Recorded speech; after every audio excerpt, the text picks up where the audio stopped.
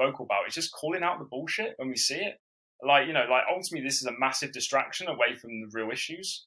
Like, I find it really, and you're absolutely right though. Like people, like when you see media organizations, the political establishment constantly hammering home these culture war messages, of course it's going to start sinking into people. And what we need to do as a party is be really vocal in our opposition of that.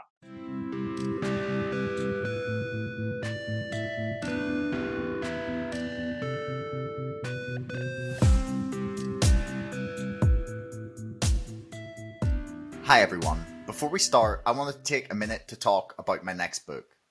You may have heard about the story of GameStop in January or February and thought it was all over. You're sadly mistaken. Unfolding online has been a clash between the corrupt practices of Wall Street and the hive mind of the internet. It's a hot, raging information war pitting retail investors against financial giants swimming in corruption and fraud. The trailer is at the end of this podcast, but if you want to help crowdfund the book or just find out more, you can sign up to my mailing list to get access to a preview of chapter 1 or go to whenmoon.com to read more about the book. The first 200 people to pre-order the book will get a free pack of To The Moon crayons with their book. I just want to make a quick mention of our sponsors. Namecheap are one of the cheapest places on the internet to get a domain name for your next website. I've used Namecheap for all the sites I've ever purchased and have found it really easy to use. Spreaker are a rapidly growing platform for podcast recording, publishing, and monetization, with pricing plans as low as $7 per month. A cheap way to host your podcast and start earning from your back catalogue of shows. Finally, ExpressVPN is the internet's most trusted VPN. Protect your privacy and watch and view content that is location locked. You could even try watching Netflix from a different country. And right now, they're offering 35% off 12 months of ExpressVPN. Please use the links in the description below if you want to support the show. Anyway, here's the podcast. Hello and welcome to another episode of Chatter. Today I'm here with Alex. You are the founder and interim leader of the Breakthrough Party. Welcome to the show. No, thank you very much for having me on, Josh. No problem. So why don't you tell us what the Breakthrough Party is? Yeah, so it all sort of started in summer 2020. It was off the back of, I think, like 6 months after the general election. Obviously, I think everyone was pretty devastated after the result in 2019. Well, a lot of people were. And there was obviously, Corbyn left Corbyn was no longer the leader of the Labour Party. Keir Starmer came in. I was a Labour Party member at the time. And like many, was sort of just, as months rolled on, becoming a lot more disenfranchised and disillusioned with where the party was heading. And I think it all just came to a bit of a head in the summer, and I decided to leave the Labour Party. And off the back of that, I did a bit of soul searching, kind of looking around for some sort of like alternative. And I just didn't find one. I didn't find one that sort of fit the bill for me, like a party that sort of stands up for young people, for marginalised communities and the most vulnerable people in society. So I started, I've never had any frontline political experience, but I thought, well, why not give it a go? And, it started off as some like a little crazy idea really. And it sort of just snowballed. Like it was first like talking to friends and it was friends of friends. And then, before we knew it, we had like, hundreds of members and supporters. Like we competed in our first by-election last month, earlier this month, sorry. And we've seen it all go strength to strength. So it's been a crazy journey so far. We've only actually been going still only just under 6 months.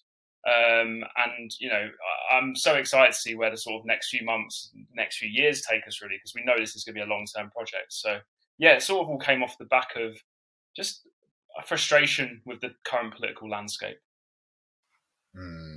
I mean, you definitely, you could look at the state of most of the current crop of politicians in Westminster and you can, in your head, go, yeah, I don't know, maybe I should leave it to the pros. And then you look what the pros are doing. Yeah. And you're just like, what? Like, what? It's often something that's just like, look, I could not do a worse job is basically the sentiment I think you're tapping into. Yeah, exactly. That's absolutely it. Like when you look at, people that have literally all their lives been in politics and you look at their politics, number one, but then you also look at just how they do the job, and you're just like, how have you got yourself into this position? Because so many of them not only just inept, but just like totally in it for the wrong reasons as well. Like, when I started this up, it was really with the desire to make things better for people. Like, that's number one goal really for me, is like, how can we improve this country? How can we improve people's lives? And I just don't get that from this current crop of politicians. Very wrong. Like, in the past, I think there's been also their fair share of politicians that you go, these guys aren't like doing it for other people. But it just seems to have, especially in like the last probably like 5-6 years, that seems to have accelerated. And now it's very rare when you see a politician now and you're like, oh my God, you speak for me. There's a few of them out there. They do exist, but there's not many of them. I mean, I was stunned that, especially, it just feels like more and more people are becoming kind of politically homeless.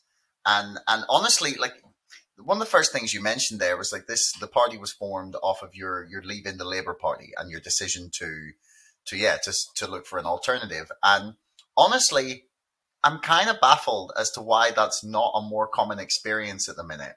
Like, we've got the most corrupt, incompetent. Like I can't imagine how they could be doing a worse job. Basically, the current government. Like, I honestly, I can't figure out how they could do it worse. But anyway, but every day you see another thing, and you're just like, yep, okay. Yeah, and yet, okay, they're polling like 40+%, and the opposition are just as inept and completely like so out of touch. And I feel both parties are failing to represent the bases of their sort of, like, traditional voters. Like, the Conservatives have gone from being very fiscally kind of like, yeah, we're going to look after the economy, and you can call all their austerity stuff bullshit if you want, but like, that's what they believed in, right? And they've ignored that. And on the other side, like the Labour Party, it seems, are attempting to do everything they can to piss off all the new members that joined because of Jeremy Corbyn. And yet, these two parties dominate like 70 to 80% of the vote. Like, why are more people not making the same decision that you have to look elsewhere? I think a lot of people can't, and I understand it as well. It's like, it's what you know. Like, we've always been brought up that it's Labour and Conservatives, red versus blue. Like, there's never really been an alternative narrative that's been talked about. And obviously that feeds into our electoral system, like first past the post. Like, I think people normally, when they go into the ballot box, they're not looking and going, this is the person I want to vote for. They're looking at it and going, this is the least worst option out of however many are competing in that constituency or that ward or wherever else. And I think that's the fundamental issue with British politics at the moment, is that we've got a system that doesn't work and isn't fair. But then we've also got an electorate that are very apathetic and very frustrated with how things are going. And when you look at the political options that are out there, especially in some seats, you'll be lucky to even get like 3 parties that are putting themselves forward. It's just a lack of choice. It's a lack of choice. And I think that's what we kind of want to do as a party, is sort of offer a real alternative, like a radical alternative to the status quo. So when we go back to the party then, so where did the name even come from? Yeah, so I guess the idea of Breakthrough was the idea of breaking through the 2-party system. That's how I initially envisaged it when we're thinking of names for it. I think that is ultimately what we want to do. Like, but we don't want to be the Lib Dems. I just want to clarify that when we talk about breaking through, because especially when we talk look back to 2010, that's what they're sort of saying. Oh, we're going to break the 2-party system. But they're pretty much just like in the middle of they were in the middle of Labour and the Tories, but you could argue now they're probably even further left than Labour at the moment. But when we talk about breaking through the 2-party system, breaking through this political system that simply isn't representative of wider society. And that's what we kind of want to do. We want to make a breakthrough in this political system and offer people something more radical. When I use the word radical as well, I think that can put people off. But when I say radical, I mean like just offering quite common sense stuff.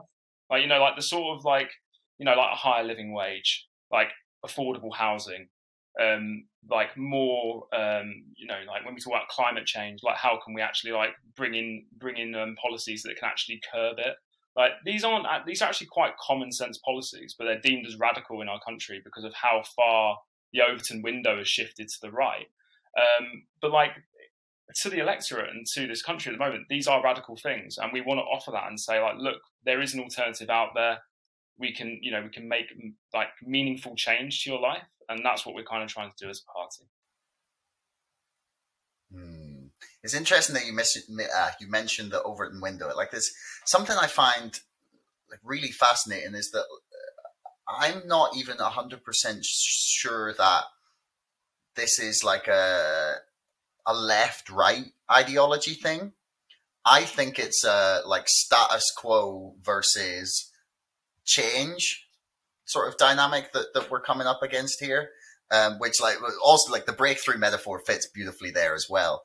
But I definitely think you're speaking to something interesting there, in that it's like that you're addressing issues that people like recognize across the board as being something that we like quote unquote have to deal with, right? Be that climate change, be that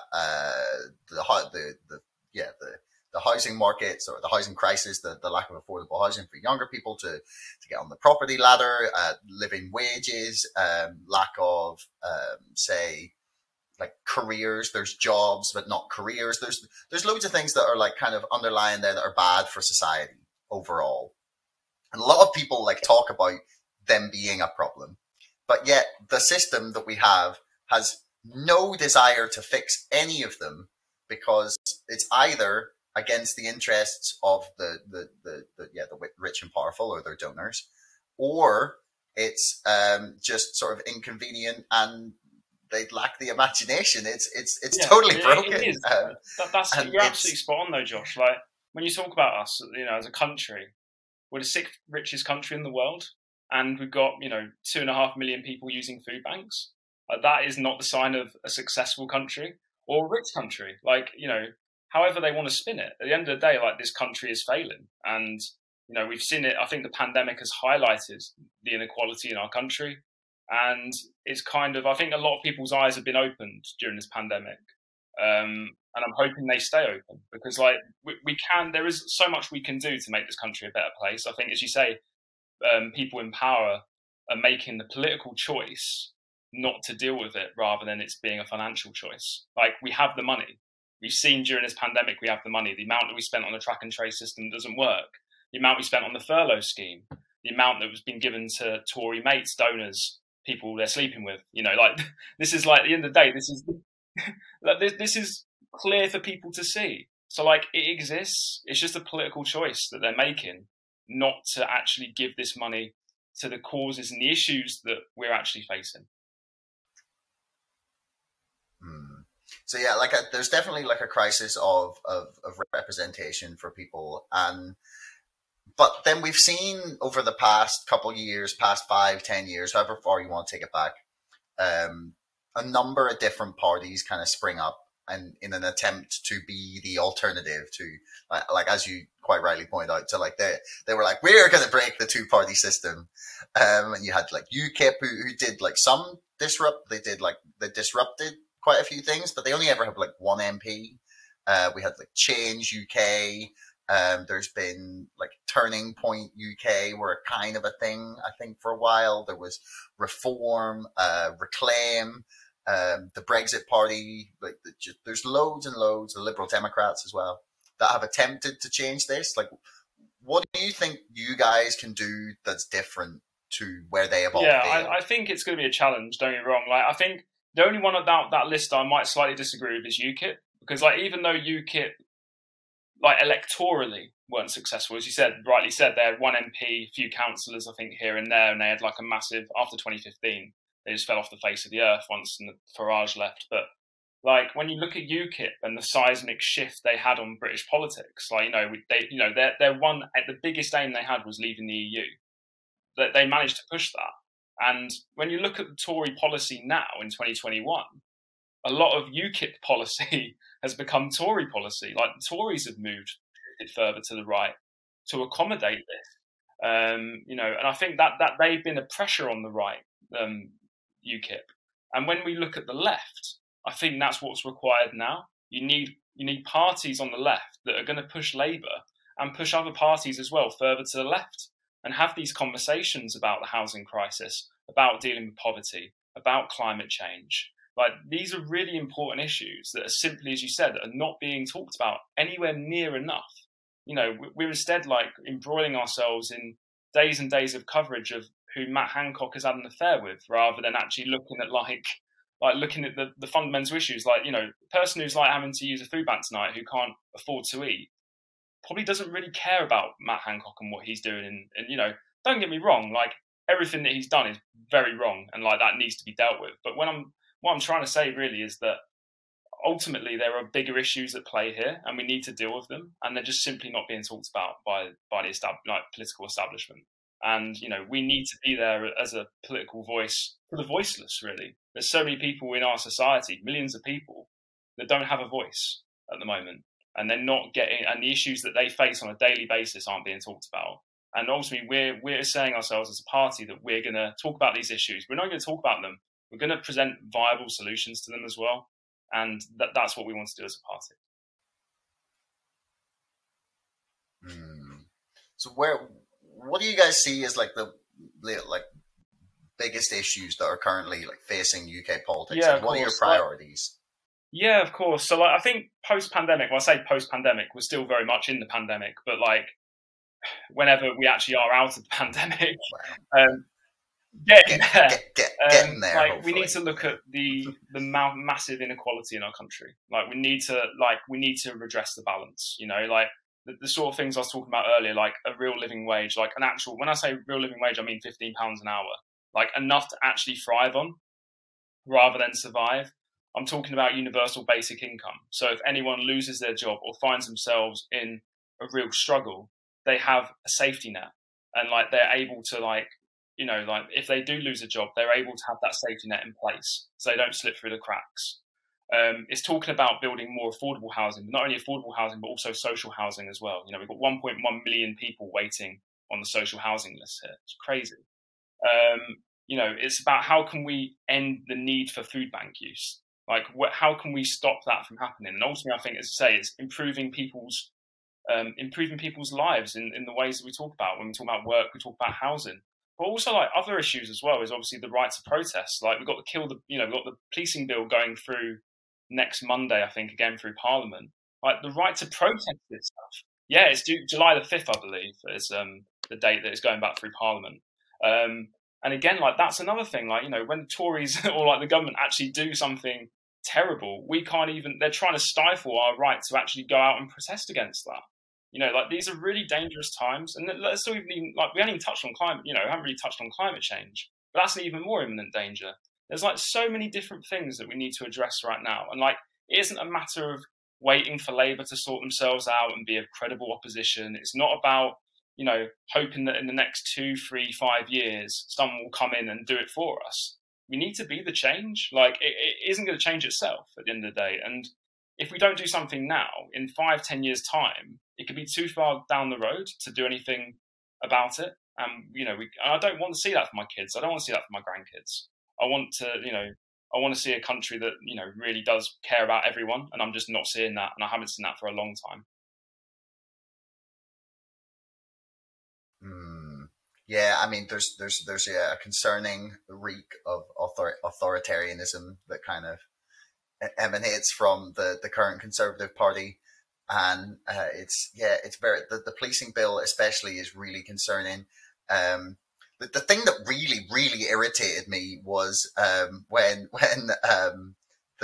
all the people who were out protesting the policing bill or the Sarah Everard killing were then getting mad at the people who were out protesting the lockdowns, and I was like, you idiots! Like, you're all on the same side. It's don't really like the government, isn't it? Because I think people who are anti-lockdown are sort of normally generalised and stereotyped that they're going to be on the right because of like the sort of links to it.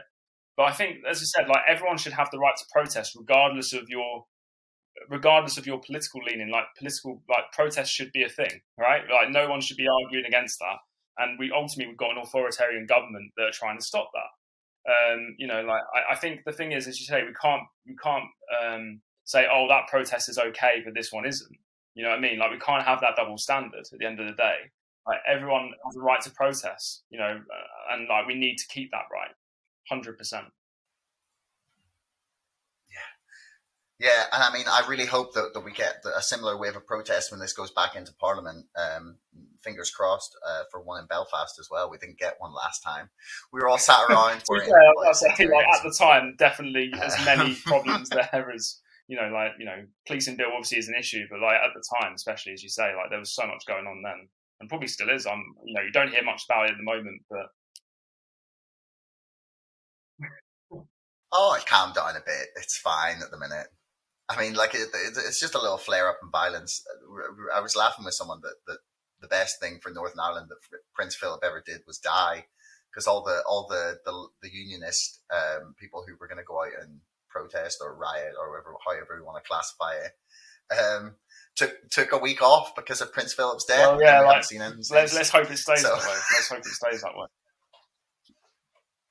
Yeah, if I can hope so. So, why should actually something you said earlier interested me. You said that you considered yourselves to be coming from the left of the Labour Party. Like, do you consider that to be where you're coming from on all issues, or and is that like just the left of the Labour Party in its current ilk that you mean, rather than like the left? Yeah, it's interesting because I know I spoke about the Overton window earlier. I think like we basically fill in the vacuum that's been left by Labour since 2019. I think that's kind of how we see our job really is having making sure these conversations continue. Like, there's still obviously a lot of people that are mourning, almost mourning still after the general election, talking about Jeremy Corbyn. And of course, like, you know, he was the reason I got interested in politics. And like, obviously I think that's the case for millions of people, if I'm perfectly honest with you. But we now need to look beyond Labour and like look beyond what happened in 2019 and like how can we take this forward, and learn the lessons as well. Learn the lessons of that 3-4 year period where people on the left actually had an opportunity to actually do something in this country. So like I would say, yeah, I'd say currently we're definitely to the left of Labour on pretty much anything really. Like the thing is, it's really hard to say you're on the left of Labour because what policies have they got at the moment? So it's really hard to say, like, from the rhetoric that they're spinning every day, I would say, yeah, 100% we're on the left of everything. But it's very hard to say where they actually, you know, what they actually stand for. So, but like, from what I've seen, you know, the comments they make, because they have no policies, the comments they make, I would say 100% we're on the left on everything from them. Yeah, and I mean, like, what is your sense of the potential like vote share that you guys could tap into? Like, have you looked at polling and stuff that kind of represent the policies that you're putting forward? Because I don't know, for example, like Bernie Sanders in America, for example, like people always say that he's a fringe character, but then when he goes through all the things that he is advocating for, and then the number of people in America, for example, that will follow that, it'll be like 50, 60, 70% agree with his policy. You make a really good point about that. I was actually going to touch on that later, so like, I'm glad that you brought it up, to be honest. It's about like progressive policies in this country are popular. Like, when you talk about like public, you know, bringing stuff back into public ownership, when we talk about a Green New Deal, when we talk about taxing the super rich, these are all popular policies and they're progressive policies. So there is a clear desire out there for people, for a progressive party to come into the fold. I think the issue has obviously been, especially over the last 3-4 years, has been the spin, that you know, like the attacks from the media establishment on left wing, left wing people, like left wing, obviously Labour when it was left, and I think we've seen this real demonisation of what socialism is as well, and that's the fundamental issue here. Is like, obviously these policies are popular with people, but again, like, you know, the powers that be have worked really hard to convince people that it's not the right way, and like working really hard to shift that. So I think for us, like, as I said before, like, I think when we talk about who do we think will be voting for us, what will that vote share be? You know, we want to be the party for young people, you know, who have been misrepresented by politicians, you know, pretty much like bar that blip in 2015 to 2019. Young people have very rarely been represented in politics. It's about, people from, marginalised communities that have been, again, completely abandoned by the Labour Party, but have always been abandoned by the Tories. And most vulnerable people in our society, people that are having to use food banks, people that are really struggling, like who are unable to work. When you actually take all those three groups into account, that's a massive amount of people in this country. And there will, of course, be people outside of those three groups I mentioned who I think would, again, we've seen from polls and we've seen from, when we look at progressive policies, they are popular with everyone, really. So I think there's a real potential for a party like ours to be successful in this country.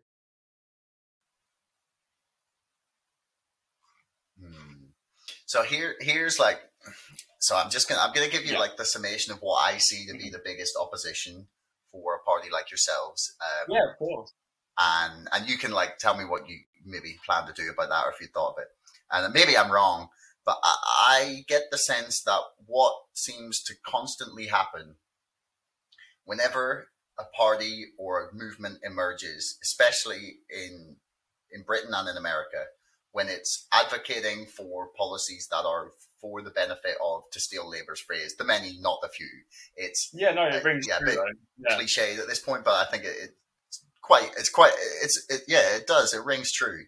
And like, for example, what I've seen, what some people have pointed to, especially in America, was in 2008, 9, 10, 11, when the Occupy movement was just starting, that it was initially very focused on a lot of the things that I'd say the Breakthrough Party would support. It's about taxing the wealthy, about regulating like the excess of global finance, about, looking after the little guy for once, instead of these massive corporations who have, consistently just sucked money out of the economy to the detriment of all of us.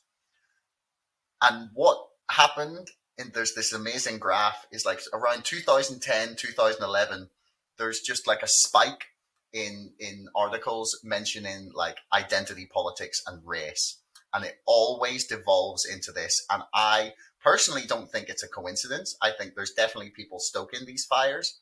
And what tends to happen is, like, Jeremy Corbyn's policies are widely popular.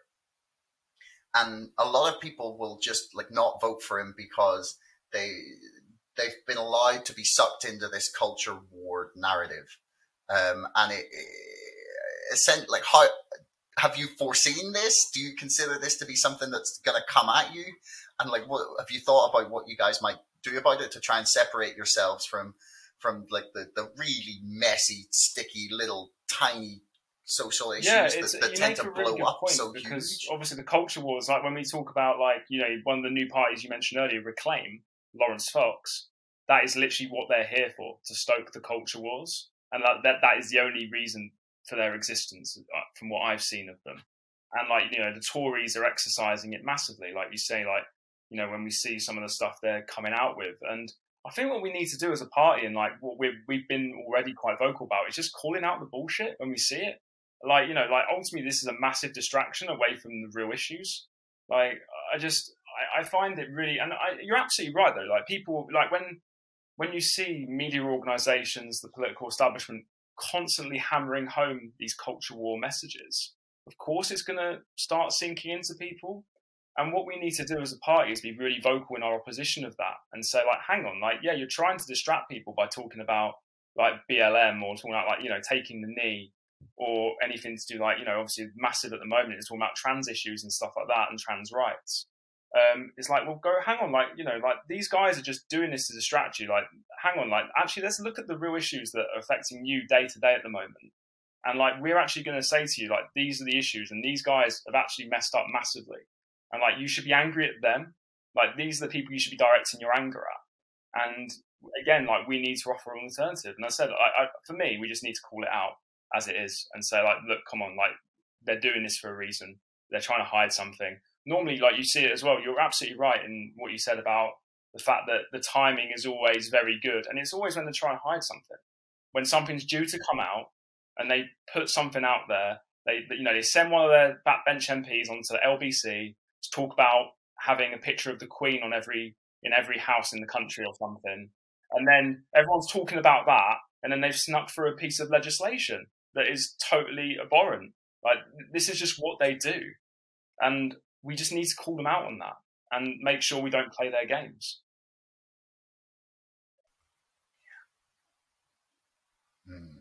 Yeah, and then the problem is that the media class is so like intertwined with government and yeah, just that entire ruling establishment class is, they're also intertwined, that they're happy to let it play into that like culture war narrative, because also it gets them rage clicks, so they're benefiting off the clickbait. Yeah, we're just sitting here all suffering while they just. Well, I was about to say, you see that with Times Radio, like Times Radio, LBC, and now GB News. Like, we've said as a party, just totally ignore them. Like, we've blocked them, we've ignored them, and we're not going to give them any oxygen, because like that's the only way that they'll, as you said, like they make money from advertising, they make money from clicks and engagement. If you don't engage with them, they won't exist. Like, they can't continue existing. We've already seen in these first 2-3 weeks of them existing that they've gone down from like 150,000 viewers to like 10, 20, 30,000 views. Was it Andrew Neil got like 31,000 viewers, and like he's used to getting well over that's a what million. I mean. Like, that's what we need to do. Just ignore them. They'll funnel loads of money into it, and it'll just go out into existence. Same with like the Sun. Like, like they recorded massive losses this year. It's because people know what they're about, and they ignore them. And we just need to keep ignoring these organisations that are purely there to peddle hate. Like, we just need to just totally get rid of them, and like that's the only way, is by ignoring them. For me.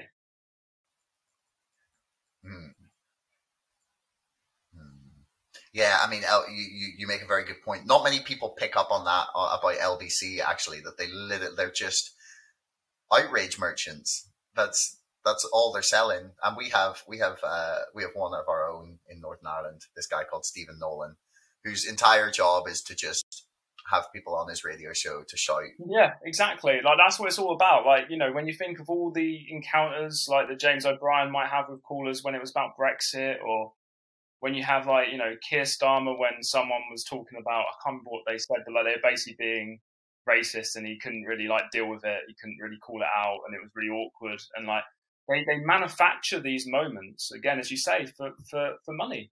And like it's just disgraceful, really. Like, and like, again, like as you say, like no one, like, we need to not fall for it anymore. We need to just ignore it, because the more oxygen we give it, the more they're going to do it, and it's distracting us from the real issues that we face.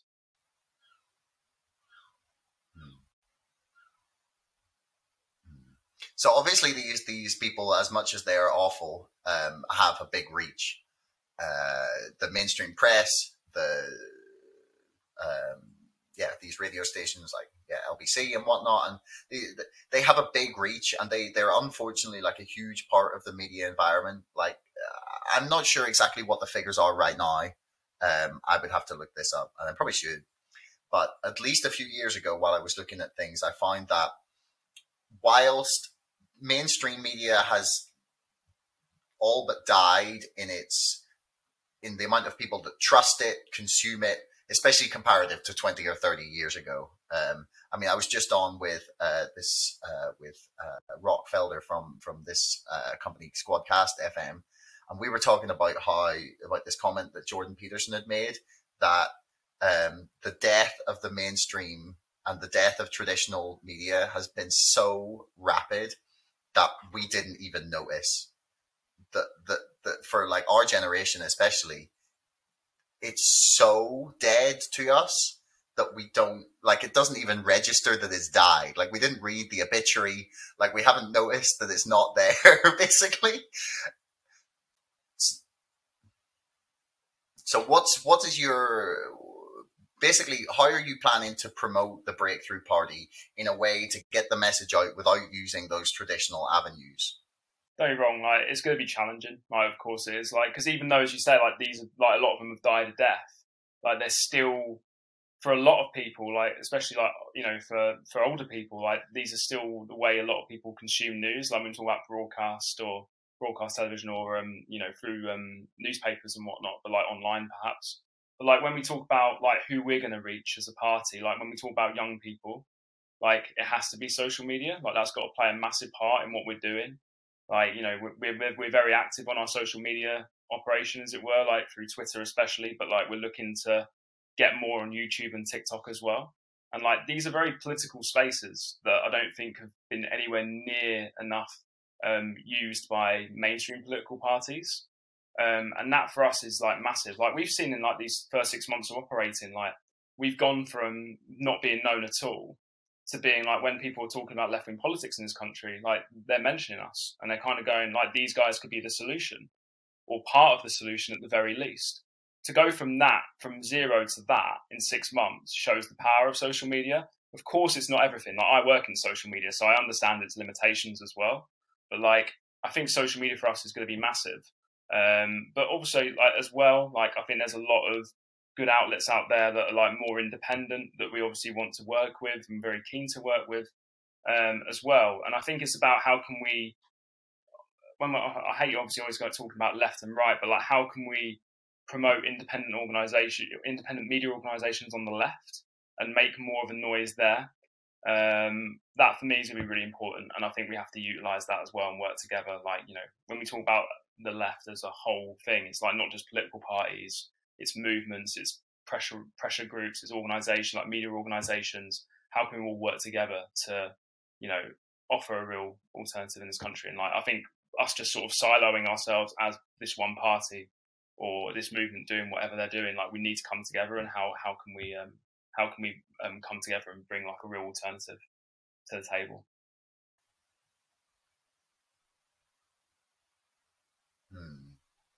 When you say social media is being underutilized by big political parties, what do you mean? Because like my entire first book was literally written about how social media is being exploited by people. So that statement seems like because when you talk about Facebook, but I get the feeling like, you don't quite mean what I was writing about. How powerful Facebook was, like in terms of like advertising, like Facebook, like political advertising, that was massive. I think what I meant was more about YouTube and TikTok. I don't think they've been anywhere near utilised enough by political parties. It's why we're sort of looking like we're being, before we jump into it, we're being really careful and like actually really figuring out what we will do as a party that will appeal to people. And like when we talk about how young people consume news, YouTube is one of the highest, if not the highest, thing that they use to like find their news, or social media. So we need to make sure that we've got a really good presence across all social media platforms. And yeah, so what I meant really was more TikTok and YouTube. I think you're absolutely right about Facebook. Like Facebook, we've seen the power of Facebook in the referendum campaign and in 17-19 as well. It's more about like organic content that we can sort of put out across all social media platforms, and also utilize, as I said, those younger platforms as well.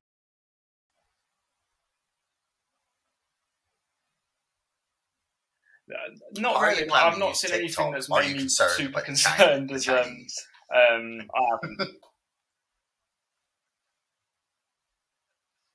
I mean, it's one of the most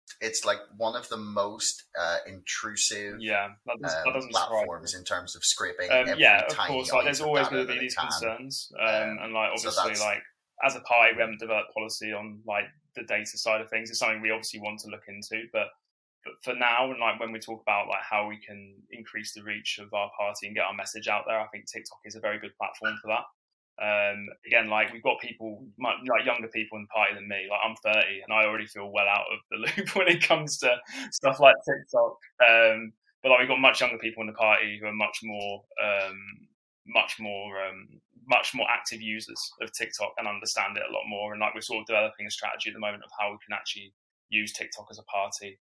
Like there's a few MPs that use it. I know Zara Sultana is the big example. She's very good on Instagram and on TikTok. And we need to figure out how, as a party, we need to figure out how we can utilize it as well.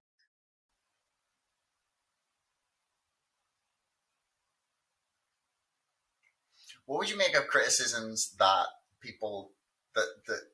these platforms like Snapchat or TikTok or Instagram, like, they're not really for politics? Yeah, well, TikTok's actually very political. Like, it's not really talked about a lot, but TikTok is very political. When we talk about the 2019 general election, we saw a lot more people talking about politics during that period. And I think I think young people are, they're very wary of talking about, wary of like joining political parties, but they're very happy talking about politics. They're very comfortable talking about politics. They're very knowledgeable. And the thing is as well, young people, it's very transactional politics. Not like how it used to be where someone like, they were told to vote Labour since they were a kid or like a teenager, since they were able to vote. And then they voted for Labour for the next 50 years of their life, regardless of who was the leader, what policies they had. Now it's more like, I think young people are more like, well, actually, like, what are you going to do for me? Like, what are you as a party going to do for me? So what we need to do, I think, as well, is just make sure that what we're offering is something that they want ultimately, and being able to, and actually deliver on those promises as well. Like we've seen, like, I voted Lib Dem in 2010. Like, I made the mistake of a lot of 18 and 19-year-olds and voted for them. And then the tuition fees trebled. Like, I don't want us to be a party that like stands up for young people, and then when we get into power, not able to deliver for young people. So like, yeah, I think it's all about like, with TikTok, I do think it is political. Like, I've seen a lot of it, and it's definitely got more and more political as time's gone on. I think it's evolved massively as a platform. That's interesting. I hadn't ever heard anyone talk about TikTok being political, but I will have to check that out because maybe I'm missing a trick here. Definitely do. Like, it is definitely, like, honestly, like there's a few people in our party who use TikTok quite a lot, and like it has become a hell of a lot more political. And I think especially we've seen it in America as well during the 2020 election campaign as well.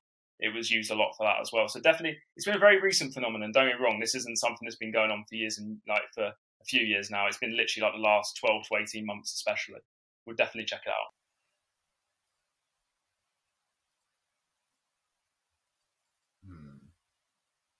That's definitely worth having a look at. So one of the things that I've been talking to like quite a lot of people about, I spoke to Mark Thomas, the economist, who that interview will be out the week before this, I think. So and he was talking to me about how we kind of like renew trust and faith in systems and institutions of the country, and how we sort of try and address quite a lot of the economic issues that you've been talking about. It's definitely worth checking out. Actually, he's a really, really interesting guy. He wrote a book called the book's called 99%.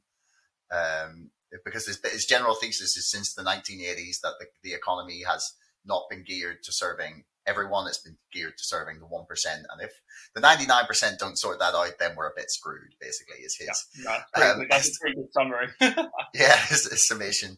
And, I've spoken to people about like the constitutional issue in the UK and whether we need like a written one or some sort of like constitutional convention. Like, do you guys think that there's room for, I don't even know what form it takes, but for us to have like a big review of Britain? I don't know. I think we need it, regardless of that's for, as you say, whether that's actually writing a constitution or if like that's addressing, or if that's just constitutional reform.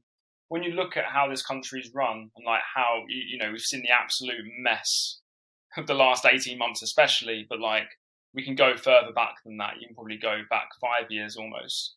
Like, I think there definitely is need for reform in this country, like across a lot of different things. I think you probably will, like when we talk about like the voting system, we talk about first past the post. I think we definitely need proportional representation, like making sure that your vote actually matters, because at the moment it doesn't in a lot of cases. I think about 70% of cases, maybe 70 to 80% of cases, your vote will literally have no it'll have no effect on the outcome of an election.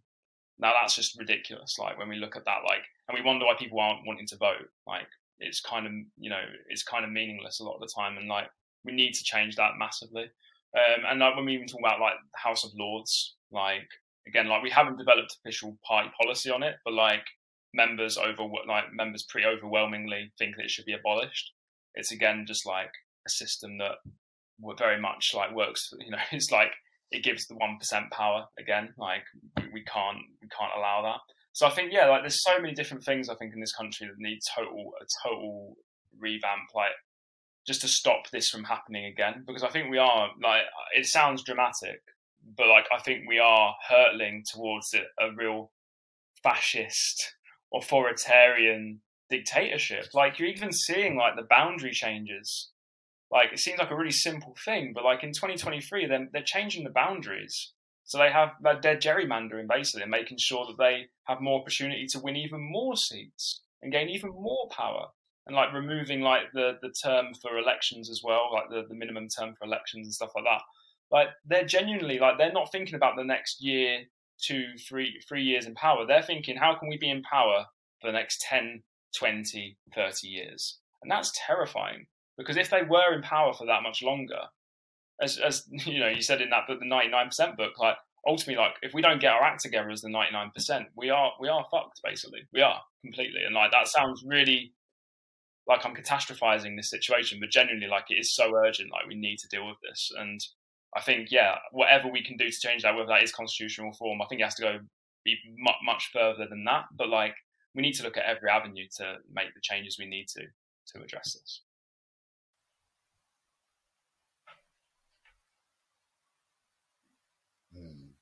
Yeah, I mean, I kind of believe that the systemic reform has to come first, because I don't think we get the change that's required in the system as it currently exists. And that doesn't mean that we have to like go the full, like tear the whole system down, but it means that, because like that's also fucking dangerous, because we're like this close to a really, really brilliant system. Like we currently live in one of the most prosperous, most diverse, okay, maybe not quite at this moment in a second, but most free societies that has literally ever existed, right? And the system that built that is really solid, but it's been corrupted by wealth and power and the inability for it to be self-regulated, because the money and wealth and power tends to accumulate at the top more and more and more and more unless you do something about it. And through like what's the golden era of capitalism, at least is called that. Like we did that, things got better for everyone.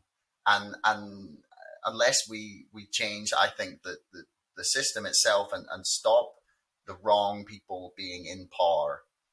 And I don't mean the wrong people as in the people with the wrong ideas. I literally mean the people that do not give a fuck about you or your family. They care about their donors and they care about like their mates who are making millions off of outsourcing. Like that is what they care about.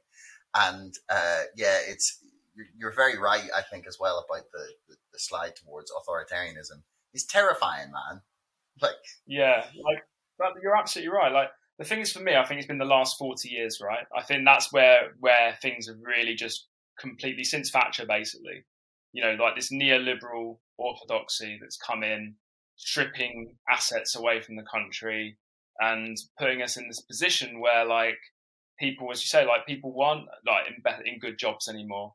People weren't able to afford a house anymore. Lots of people were in poverty.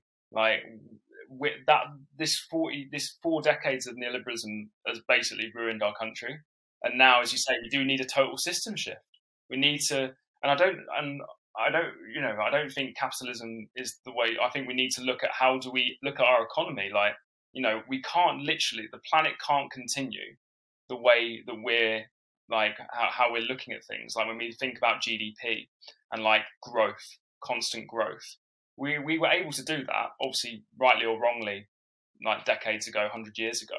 But we can't think like that now. Like the resource, we only have finite resources. Like we only have like so many resources in the world, and we need to like transition towards a no growth economy, and that will rock the boat massively. Like with people who are the super wealthy and the most powerful in society. So we do need a total system change, and it's going to take a lot to do it. Like it isn't going to, as I said, it goes beyond constitutional reform. Like it generally, like it needs such a seismic shift. It needs millions of people realizing what's round the corner and standing up and being counted and trying to do everything in our power to resist that.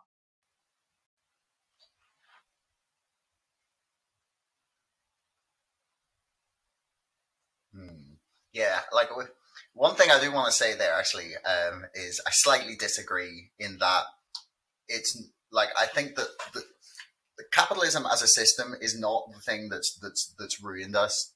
It's our failure to check it, because it creates like this great way for people to like say you have a great idea and you want to like sell some nice bread, and you can You can set up your stall, you can make your profit and make your life better. And that's like something that I think has been very good for humanity, is that ability and the freedom to do that.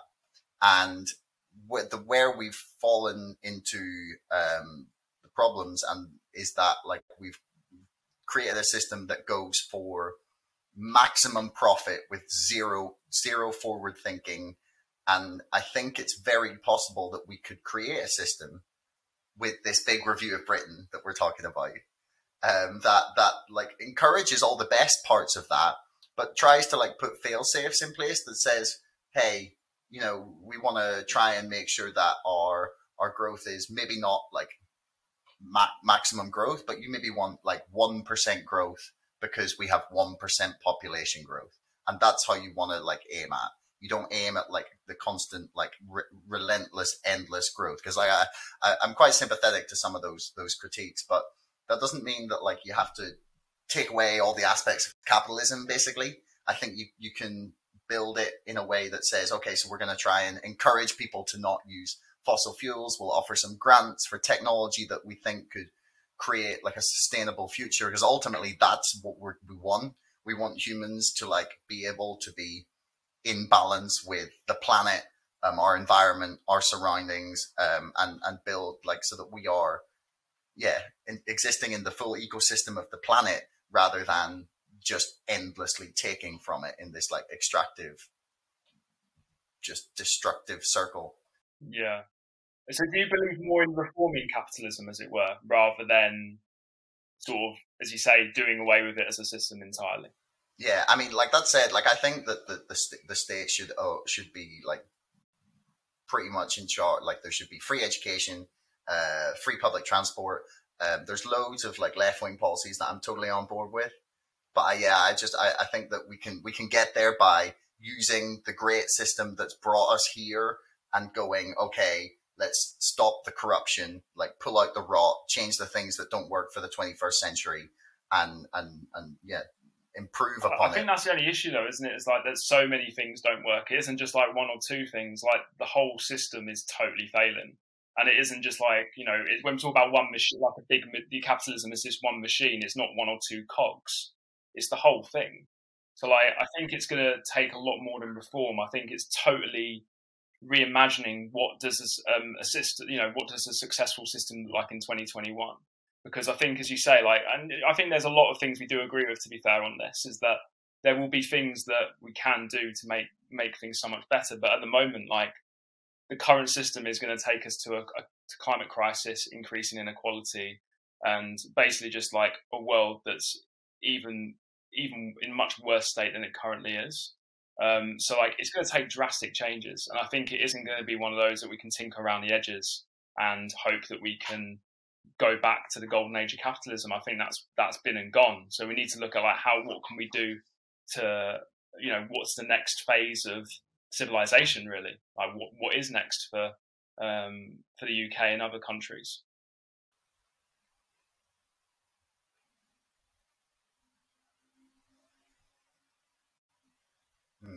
I mean, obviously, the disagreement would be like that's going to happen when you want to have like this kind of like reimagining. I'd say tinkering isn't quite what I'm at. Like I'm suggesting, I think that I would like have there would be some serious reform to it. But like I guess my point is that like, and this is one that Steven Pinker makes, and I think like maybe people miss it, is that like, and Peter Thiel as well, that they make a good point in that like violence as a tendency and destruction and death has been endlessly trending down, and that we live in like the safest. Okay, again, maybe right now things are a little tumultuous, but broadly we're living in the safest, most prosperous time, give or take a few years, that has ever existed.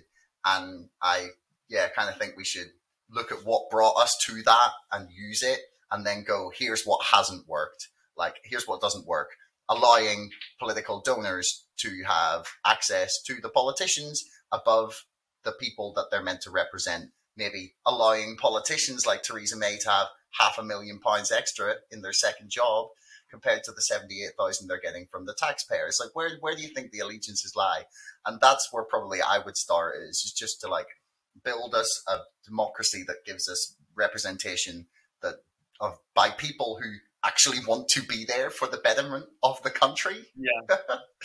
Well, that's it. Like we see, like Sajid Javid, like he's come into the health secretary job, and he's still got other jobs. Like and he's a very wealthy man. Like, and there's lots of people in politics. Like that's it. Like it shouldn't be. But like we need to look at that. Like there's people like, as I say, like Nadia Whittam, for example, who donates half their salary to charity. Like 80,000, 90,000 a year is plenty for her. She was a carer before she became an MP. You know what I mean? Like, but there's people, even like Labour, like there's a lot of Labour MPs who are in the same boat as Tories who are very like, they're used to this. They're used to this 80, 90 grand a year. And they're actually like, not even just used to it. They're like, that's low for what I'm used to. So I'm going to get every other job possible. Like, I won't be a very good MP. I'll then just sort of, eventually I will be voted out. But I would have created the contacts that I needed to go into a very cushy job after politics, whether that's in, private, like corporate finance, private healthcare, whatever else. And then they're set for life. So there's so many politicians now who are going into it for that reason alone, or already in it for that reason. And as you say, I think that I do agree with you. Like when it comes to political reform, I think that needs to obviously be a massive part of it. I don't think MPs should have second jobs. I think that's just absolutely crazy. Yeah, shit like that. I'm just like, come on. Like no one can think that is a sensible idea. Like anyone, yeah. So, final question then. Like, what do you think of? Say we want to do this big review of Britain. Like, how would you go about it? Do you like the idea of citizens' assemblies? I do actually. Yeah. Like again, like we haven't got an official policy on it, but like again, from our membership, like citizen assemblies is something we've talked about, and I think are quite interested in looking into further, and like maybe potentially depending if it's our members' wishes, adopting that as policy. I think there's a lot to be said about it. I think ultimately we just know currently the system we have is failing us. So it needs massive realignment. Like, how can we make things work for the millions of people out there? Like at the moment, as I said, like at the end of the day, millions of people out there aren't represented. How can we make that better? And like, I think citizen assemblies go a part of the way there, but I think we need whole scale reforms in government, but also everywhere else in society. I think like this isn't, I think that has to be part of the solution, but like there's so many things we need to address around poverty, around housing, around climate change, around our infrastructure. Like even I haven't even talked about that, but like our infrastructure that's been sold off and just not funded, not properly funded at all. Like there's so many things we need to sort as a country, and like that's why I think there is this growing anger, disillusionment, frustration with the current political choices we have. And I think that's why there are millions of people out there that consider themselves politically homeless, because they do not stand for like politicians out there at the moment don't represent people. And I'm hoping that Breakthrough becomes that. Like we are representative of wider society, and like all I want to do and all I want Breakthrough to do is make lives better for people. And if we can do that, then like I'll be very happy, and I feel like that's our job done really. I just want to make real change. That's a perfect note, I think, on which to end, man. That was beautiful. So yeah, everybody, Alex Mayes, tell everyone where they can find you on social media and whatnot. Yeah. So like you can find us on Twitter, Facebook, Instagram. Just like look for Breakthrough Party. On Twitter, it's @BThroughParty. Breakthrough Party as a one word is too long for Twitter. And also like our website is breakthroughparty.org.uk if you want to check us out. But thank you so much for having me, Josh. I really appreciate no problem, man. It's been a great chat. Keep up the good work. No, thanks very much, mate. Cheers. Thanks for making it all the way to the end of the podcast. Don't forget our sponsor, ExpressVPN, and my book, Brexit, The Establishment Civil War, can both be found in the links in the description below. And also, please like, share, and subscribe to this podcast. It's the best way to help us grow. Until next time, thanks for listening.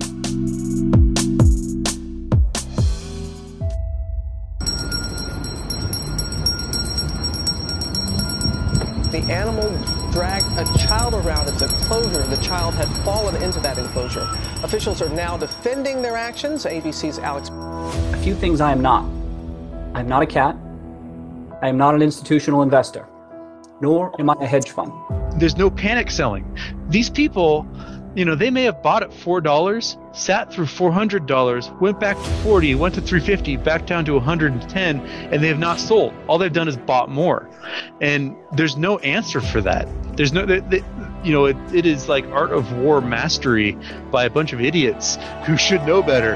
And they're just like, I'm not fucking leaving. Fly me to the moon, let me play among the stars.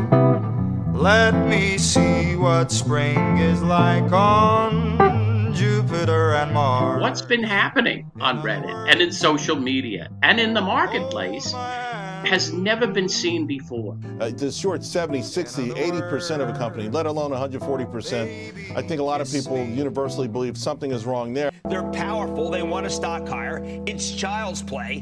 Why ever sell into the maw of Wall Street? Reddit bets. Why? But everyone's wrong. It's like The Big Short again, or more like The Big Short Squeeze this time, right? So here we got the fox guarding the hen house, and one of the hens is complaining the fox is out to kill us, and the farmer says, I'm sorry, the fox is in charge of the hen house. Whenever there is not billions, but like trillions of dollars involved in something, I argue that nothing is off the table. The way they have absolutely cheated, stolen, robbed everyday people so all our hedge fund billionaire friends can get out and not get killed is one of the most remarkable, illegal, shocking robberies in the history, in plain sight. Super Stonk and the other communities that have emerged are a hive mind, the likes of which we have never seen before. It's madness and brilliance, insanity and genius all rolled into one. It's very possible that Citadel will be gone in a few months. And not just Citadel, but the entire financial system has the potential to come crashing down. These crooks continue to gamble recklessly with the world economy, and this could be the moment that they finally get their justice. You've got maybe 10 million people doing this who now own, probably more than 100 million shares. And eventually, they might own everything.